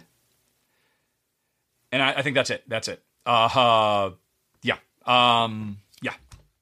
Because... I believe me, I would like every miniature to be painted because I hate gray lumps of plastic on the table. But I'm never going to bother. Jen doesn't have the time. Maybe that's something Jen in retirement might want to start doing. I could see that being something that she would get into. She's very artsy. Alrighty. Next up, Mom Gamer says, what game is the automat for that just you mentioned? The Automa. I was talking about what was I just talking about? Terra Mystica. Because Terra Mystica is currently at the top of my request list, I was going to film it this month. I've killed Terra Mystica years ago, but the Sea of Merchants expansion was requested, and it made it to the top. It's got 60 thumbs right now. So I was going to film it. I had to go out and buy a copy of Terra Mystica. It's expensive. Terra Mystica is crazy expensive. And unfortunately, I bought it before I knew there was this stupid big box coming out. If I'd known that was coming, I would have bought that instead.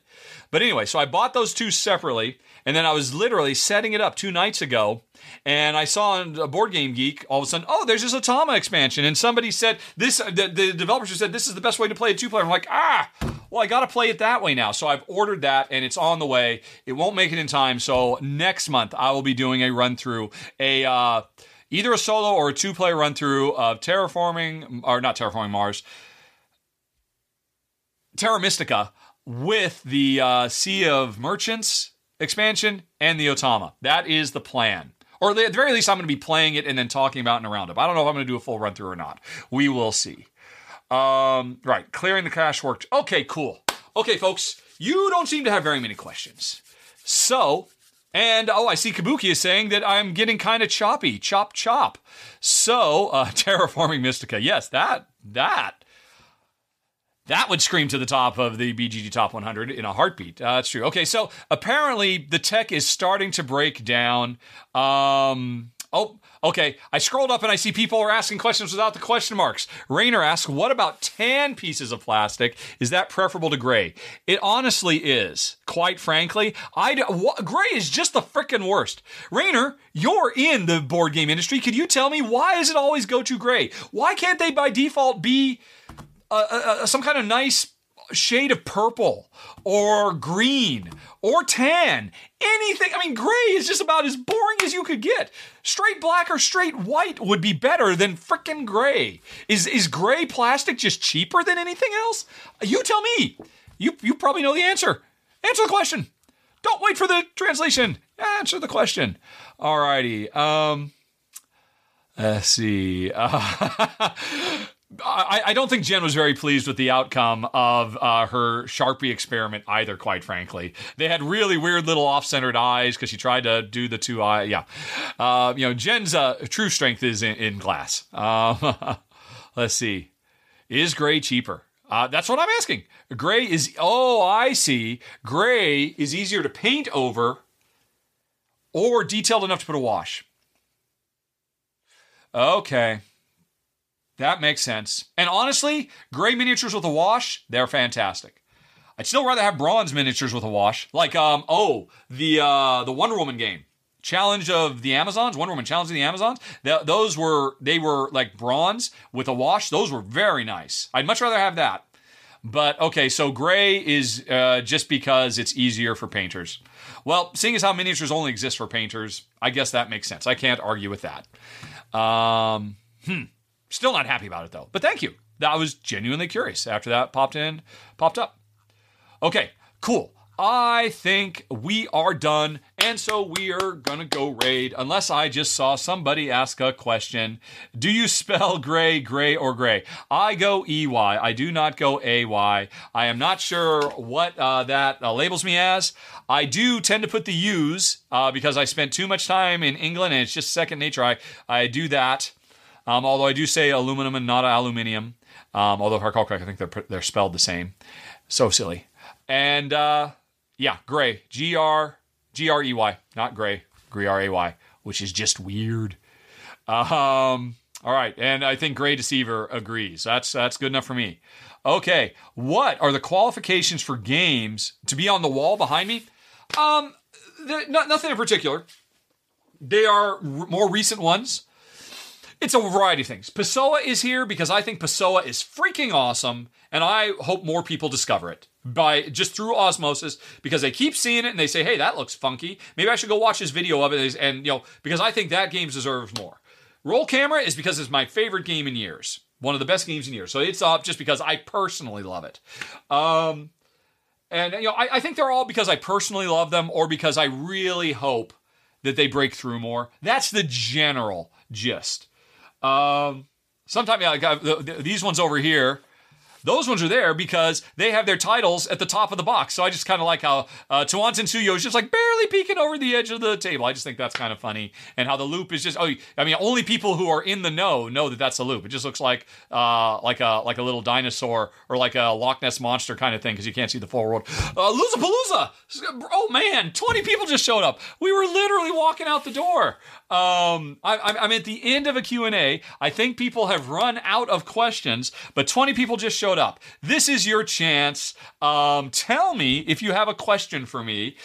Start it with a question mark, if at all possible, because that will help me spot it and not miss it. But first time chatter, CD on board, howdy to you. Don't often get howdies on the interwebs. That's very nice. I often say howdy in real life. As it happens. And it makes no sense. I think it confuses people more than anything else because I'm no longer in Texas. But that is definitely something I picked up living in Texas for a few years. Alrighty. Oh, okay. Oh my gosh, you're right. Fem Sensei points out, you know what? We did not start today's show with a battle royale. So we're going to have a battle royale now, folks. If you are a subscriber to the show, which, by the way, is free if you're an Amazon Prime member, and it gets us closer to unlocking another RVR, look at the progress. If you're a subscriber, you get one of those cute little stream avatars down there, which means you can walk around and hug people and play slot machines and dance and jump and do all kinds of things. And you can also fight to the death, which is what's going to happen right now with a battle royale. Alrighty, there we go. And whoever wins this battle royale, if I can type right, I can't type right. What did I say? I said battle royale, Battle royale. And whoever wins this battle royale is going to get 100 gold that they can use to customize. And you see, normally on the R&R show, we have about twice as many competitors. So this is going to be over pretty quick. There I am over on the right with my little golden balloon Rahdo runs through. And me and Fidelia, I'm immediately chasing after Fidelia. Going to do a quick backstab. Fidelia really needs to stop bringing ice cream cones to battle royales. They are not helping out.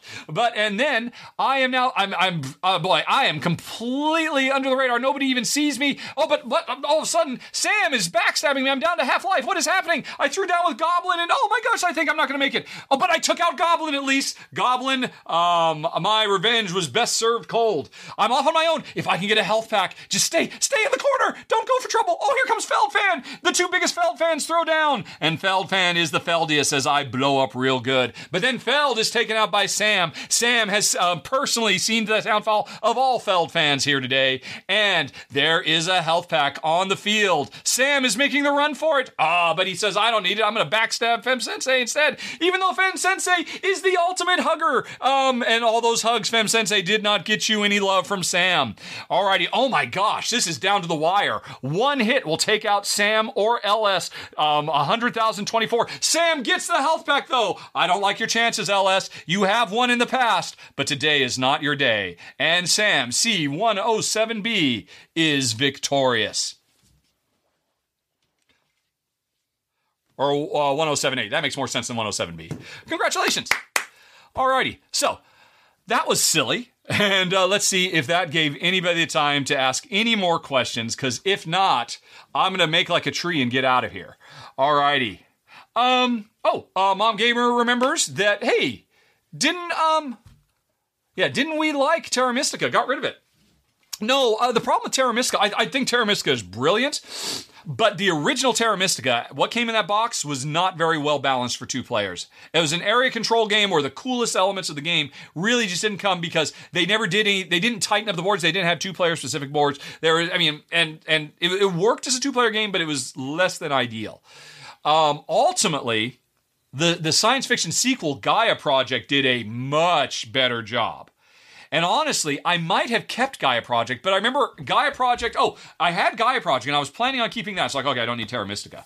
But then Gaia Project, I had it at the same time that I had Clans of Caledonia, which is a different style game, but it still had a lot of the same feels. I'm like, okay, am I going to play Gaia Project? I'm going to play Clans of Caledonia. I kept Clans of Caledonia. And now I don't have Clans of Caledonia either because it was a very heavy box.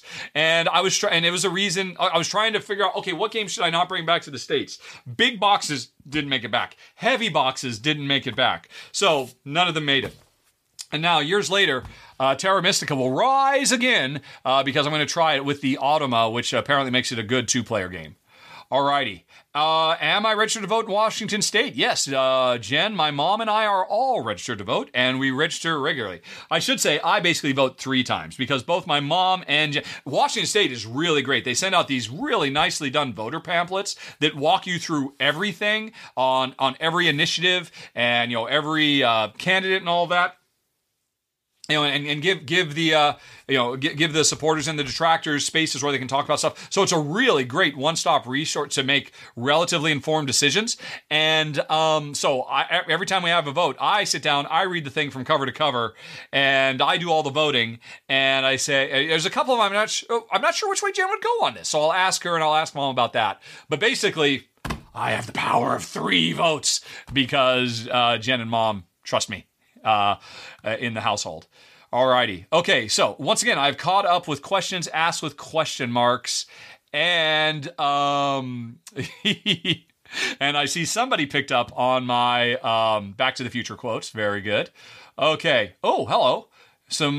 A Goblin says, what's this? Oh, Goblin asks on behalf of somebody else who probably didn't use the question mark. Renegade Revan says, I'm getting into board games. What are some cheap ones that I should get to start my collection? Well, I don't know who you are, Renegade. What I would suggest, what I always suggest, anybody asks me what games should you get, I say go to faq.rahdo.com, entry number 5, because that will take you to a forum where if you ask your exact question right now, you will get deluged with a ton of really good suggestions. It's the recommendation forum on Board Game Geek. It's incredibly powerful. It is the single most useful thing on all Board Game Geek is the recommendation forums. When I eventually discovered it in my first year of board gaming, I stopped making bad decisions about which games I got. Off the top of my head, oh, you know what? I do a weekly show with Rel Gaviola, the R&R show, and we did a low-cost episode not too long ago where I think every game was like under $20. Let's see, where was it? Let me see if I can find it really quick because that is a good one. Yeah, here it is. I just pulled it up and I will put the link in the chat right now. So go check that out. That is a list of 10 games with us spending time explaining what they are and why we think they're fantastic and that they are all really, really cheap. So that might be a good thing to start too. Although, again, I cannot recommend strongly enough. Go to the the recommendation forum on Board Game Geek. I guarantee you will not regret it. It is 100% worth your time. You will get addicted to that forum for the first year of your Board Game Geekdom because you're like, oh, it turns out I really like this. And you'll go back to the forum and say, well, I really like this one. What do people suggest I do next based on this and that and the other? And you will get laser precise, excellent suggestions every step of the way. Goblin, that is really interesting that you took somebody's question and they didn't put the question mark on and gave it to me. You know what that means, Goblin? You know what that means? I am going to do to you. I know there's a feature in this system that allows me to make a... let's see, where are you, Goblin? First of all, are you a moderator? Yes, they are. So you're a moderator. I can also make you a moderator of my chat queue so that if you see questions pop up that would have been missed, you can force them on me. I don't know how to do that right now, but I'm going to do that this afternoon. And next time, whenever you're here, Goblin, you are on deck to make sure all the questions that miss their question marks make it into the queue because that is awesome. I'm very excited about that. I don't know why that never occurred to me till this second. Eric FHM asked, do I like to paint minis? I like to think that I would like it, but I've never tried it. And the thing is, it takes so much time. It takes so much time to become good enough so that it doesn't take so much time. I mean, Paul Grogan of Gaming Rules, a really great YouTube channel. I was watching a Q&A with him the other day, and he was talking about how he had just finished some set of, I don't know, Warhammer minis or something like that he had been working on for 4 years. By hook or by crook, because he does a really great job, but he's very slow. And I suspect that would be me, and I am too much of an instant gratification type guy. What I should learn to do, I should totally learn how to do wash. Because honestly, an ugly lump of gray plastic that has had a wash on it, a nice looking wash, instantly just looks wonderful to me. And I understand that's not that hard. That's just getting the equipment, getting the things, dunking them in, and then drying them off or letting them dry, and that's pretty much it. I desperately need to learn how to do that. And I know full well if I do a search for how to wash minis, I'm sure I'll get a half a dozen really great video tutorials. I've just never gotten around to it, but I really should do that. I really, really should. Yeah. Okay. But still, no more questions shoved on me from Goblin. And, right. So I think... Oh, you're welcome, Renegade Raven. I'm glad to help. Welcome to the party, by the way. Board games are the greatest freaking thing ever.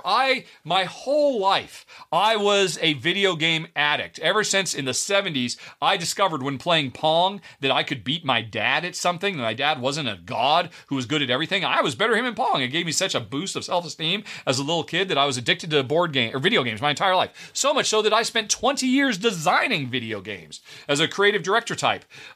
Siphon Filter and The Sims and Fable. But 10 years ago, when I discovered board games, I very quickly fell out of love with video games and haven't really played any since. So, hopefully, it changes your life for the better the same way it has mine. Okay. Oh, Sundrop. Is that what I want? Sundrop. Oh my gosh, Sundrop minis are so beautiful. When I briefly mentioned a while ago, I kind of went on the deep end on Etherfields. I think I ended up playing about for, I don't know, probably not quite 20 hours. Played a bunch of stuff, a lot of solo. And those, I had the deluxe Sundrop miniatures. Those are nice. What is the difference between Sundrop and a really nice wash, though? Whatever Sundrop is, I want every one of my miniatures in every one of these boxes to have that because it's stunning to me. I mean, honestly, those are so good that I don't feel like, oh boy, but it would be really great if they were painted. Because they look so, they have this really kind of stark black and white, it's like you're watching a beautiful black and white film, is seeing a wonderfully done Sundrop mini. So I guess that's what I really want. But I don't know what the difference is between that and, can people do Sundrops themselves? I'm not sure. Okay. Oh, I see. Sundrop means adding highlights as well as the shadow. So that's why it's so good. So that must be done by hand, right? That's not something that you can automate, I guess. I don't know. Am I annoyed? No, I will happily be here. I could do another 20 minutes of Q&A, no problem. You folks just have to drown me in questions, and I will answer them. This is what I'm good at. This is my superpower. I can talk extemporaneously at great length in a way that some people find at least marginally engaging and entertaining. So I'm here for you to do it, but I think I have worn you folks out because the questions are just drying up. So I think, since in the time it took me to say that, nobody has thought of another question, I am going to look at the raid button now and start planning, unless I see some more questions. Right now, I'm just planning to see what we might raid. And I won't be Luza or Rainer because they're here. So we have to find something else. What else are we essentially looking at? I am searching for board game channels. Oh, wait, no, I need to search for not just the word board game, but the classification of board game. Oh, come on. Board game. There it is, board games. So, and who do we like?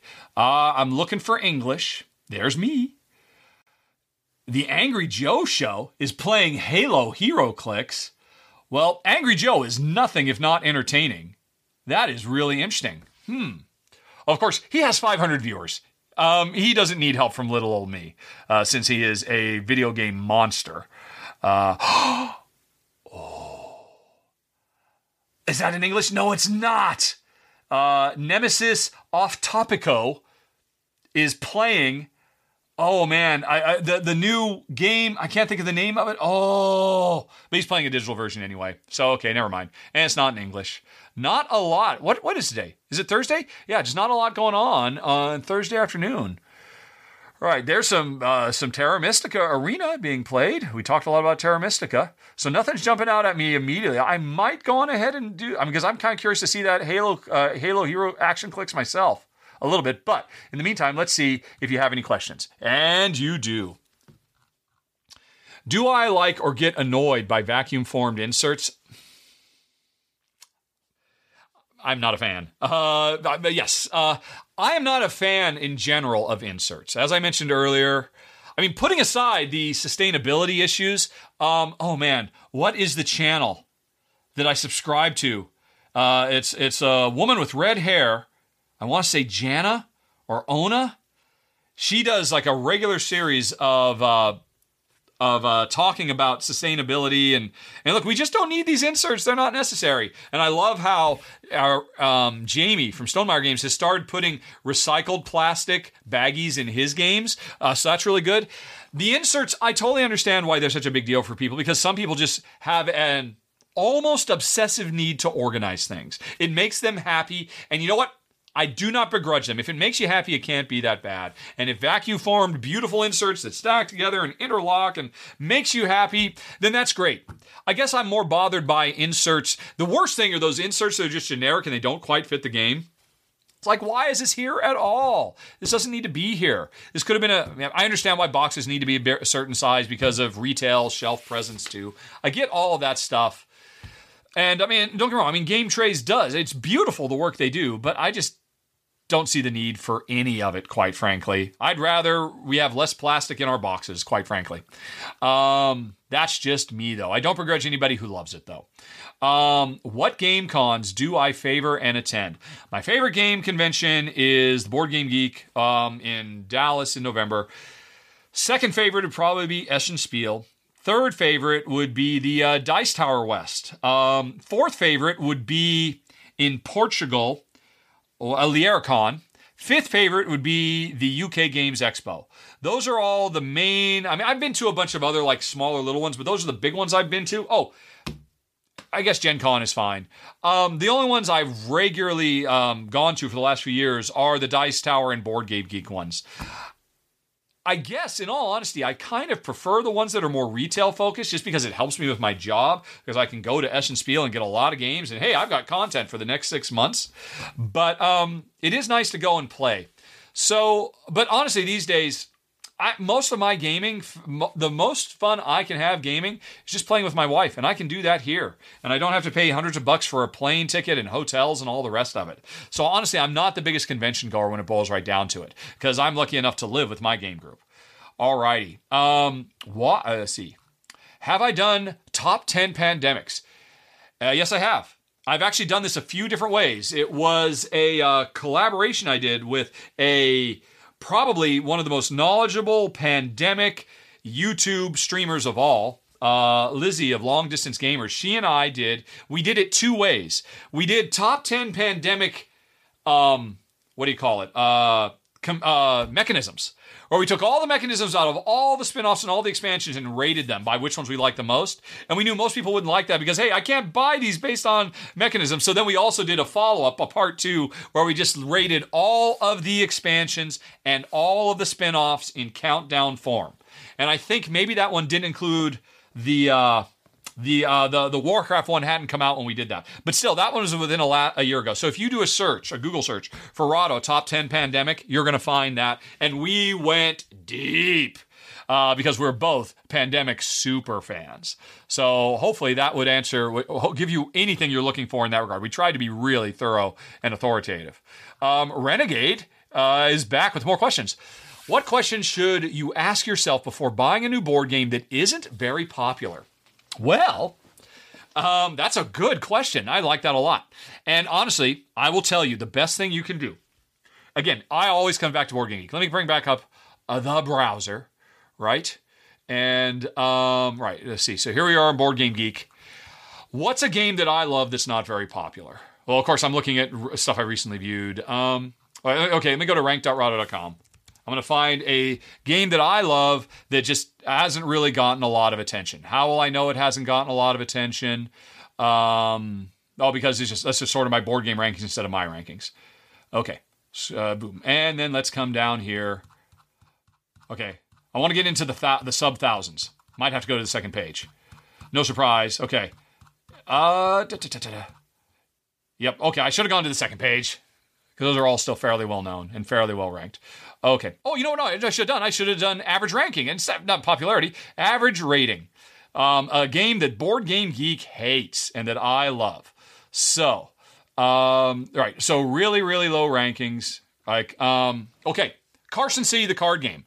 I think this game is phenomenal. And now you could go watch my run through, because what I do, by the way, Renegade, I know you're new. My shtick is I do run-throughs of games, not to teach you how to play, but to let you know what the game feels like to play before you buy it. I'm not trying to teach anybody how to play the game. A lot of people are like frustrated with my videos because, why are you spending so much time on explaining the strategy? I just need to know how to play. I'm not trying to teach how to play the game. I'm trying to teach people like Renegade what it feels like to play so they can decide for themselves that it's fun. But anyway, I thought the game was fantastic. You can watch my run-through and see me demonstrate why I think it's fantastic. But if that doesn't do it for you, go to the page for the game in question. And this is another super powerful tool for Board Game Geek that most people don't know. Click on the comments. Not the ratings, the comments.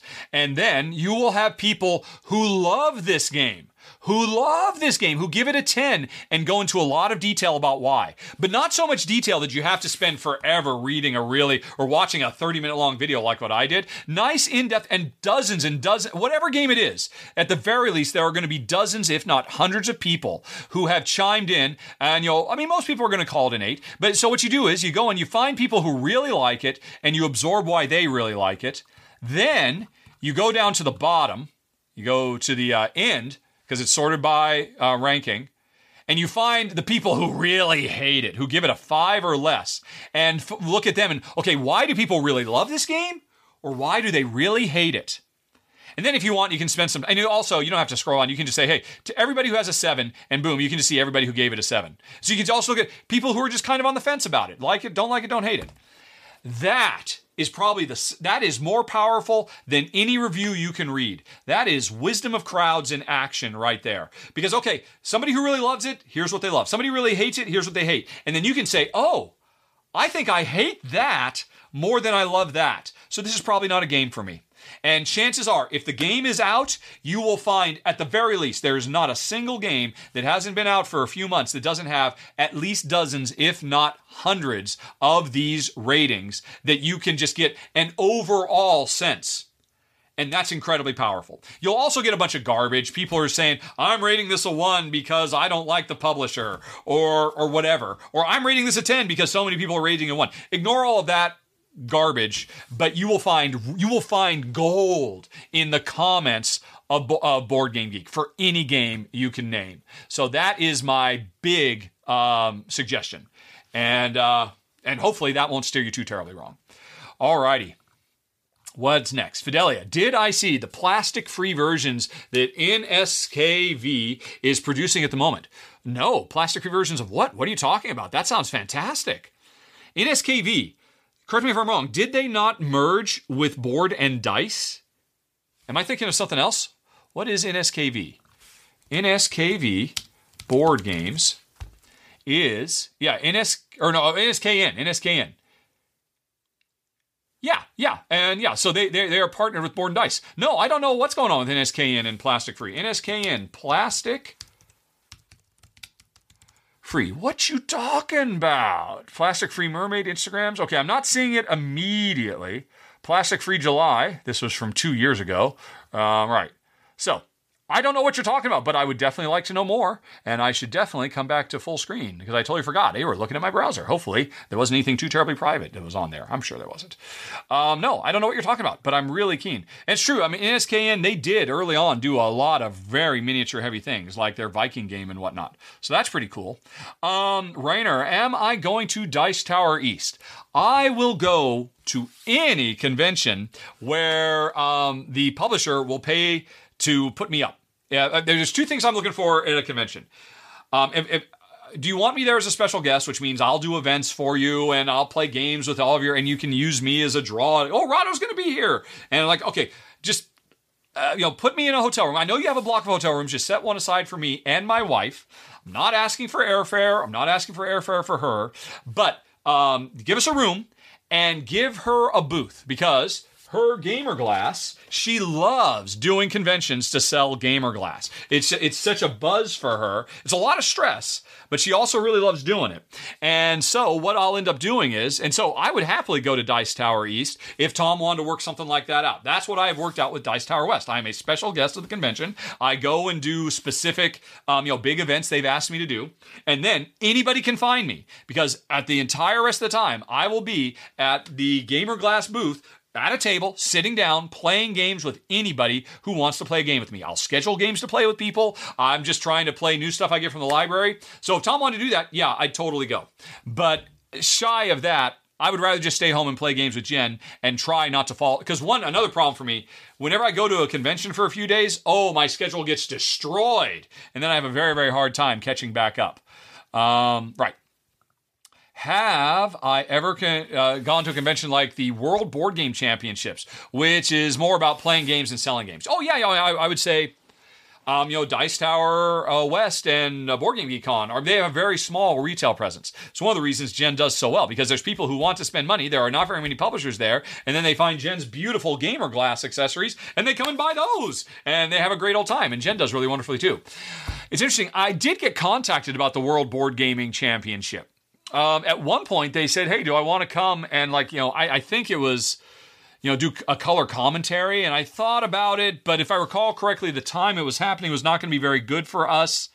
And then they just contacted me again. And do I just want to come because I think they had some extra rooms or something. Do I want to come just to have fun? And still, if I recall correctly, the dates of that were just completely inconducive. I mean, total conflict with what Jen and I were doing. So I'd definitely be interested in seeing it.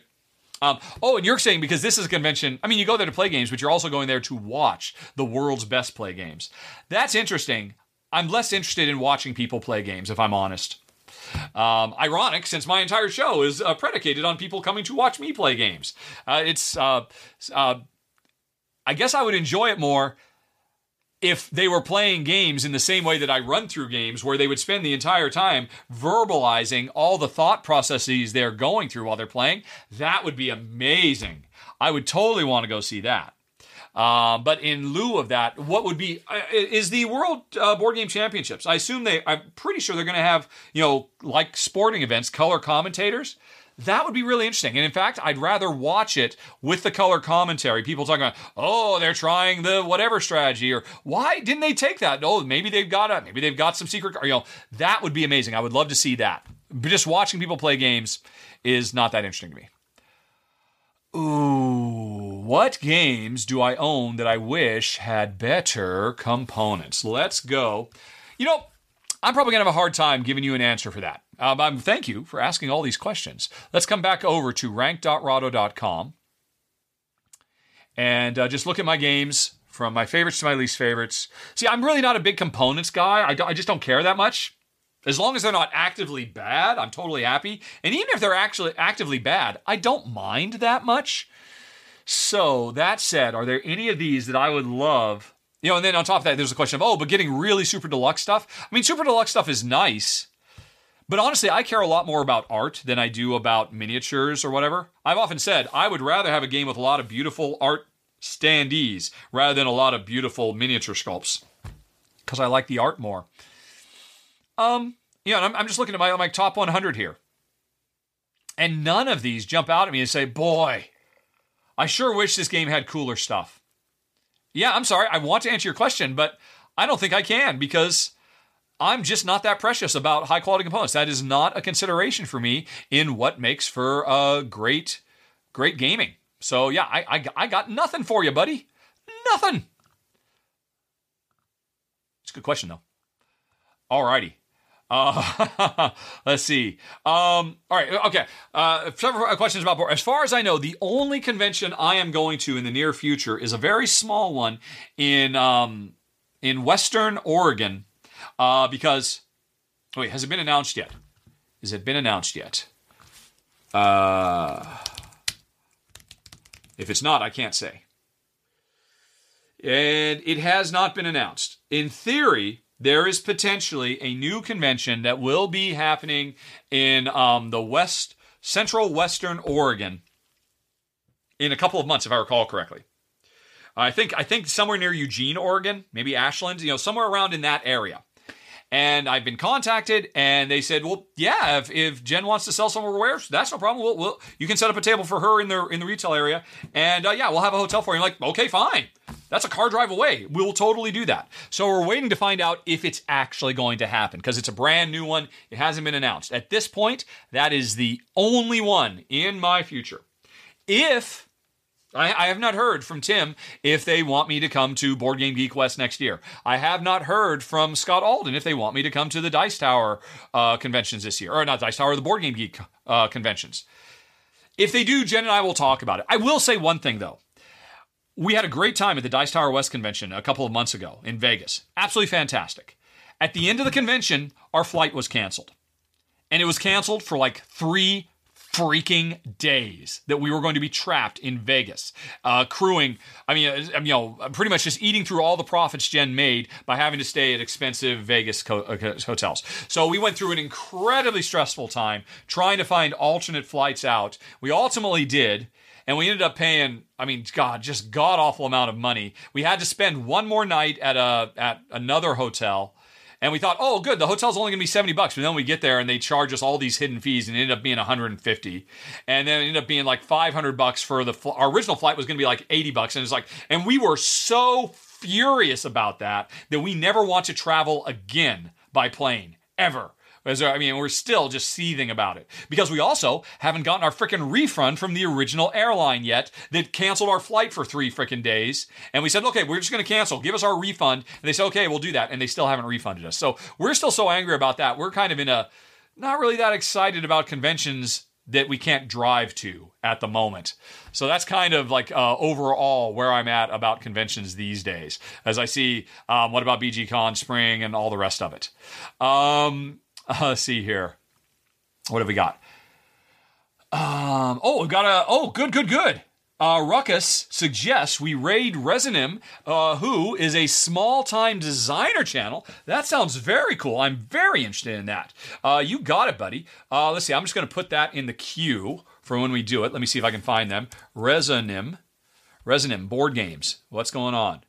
Yeah, cool. Hey, it's just a bunch of people sitting around talking, playing board games together. And this looks fantastic. I've never even heard of this. Thank you. This looks like a fantastic suggestion. They've got a cat on the table. Okay, that looks very cool. Okay, so I've got that in the queue. Let's see how many more questions. Best Twilight Zone episode. I am not as big an aficionado of Twilight. I've seen every single one. The thing that has the most resonance for me is Burgess Meredith with the glasses at the end. I don't know that that's a particularly enthralling video to watch over and over again. But I got to say that's probably the best ending of any Twilight Zone. That one speaks to me personally, as a cautionary moral tale and all of that. So I'll go with that one. Let's see. Okay. That's it. So we are done, folks. Thank you very much for coming along. Thanks for subscribing. Thanks for following. Thanks for your questions. Thanks for your support. And if you stick around now, we're going to raid it looks like they're literally play testing a new game. So that's fascinating. There should be some really interesting stuff going on. And also, don't forget, folks, if you decide you want to come back and watch more, if you stick for this raid, you will earn a bunch of Rahdo points. You can see how many Rahdo points you have down there at the bottom of your chat, down there in the corner. The more Rahdo points you have, the more features of the show you can unlock and all kinds of cool stuff. So even if you're not going to stick around for the raid and tell our Resonim that Rahdo says hi, and so does Ruckus. Good suggestion, Ruckus. So, sound good? Then let's get ready to raid, shall we?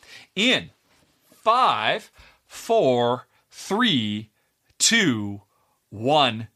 Raid! Go, go, go, go, go, go, go, go, go!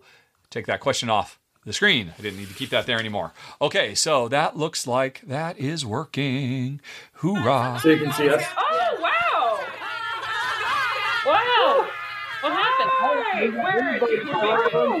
Oh, wow. Thank you. They noticed. Hi, Raid. We're And we're trying to play Glitch Squad, except I'm right in the middle of a really horrible thing in which I'm going to lose. Well, they look like a fun group. I hope everybody enjoys that.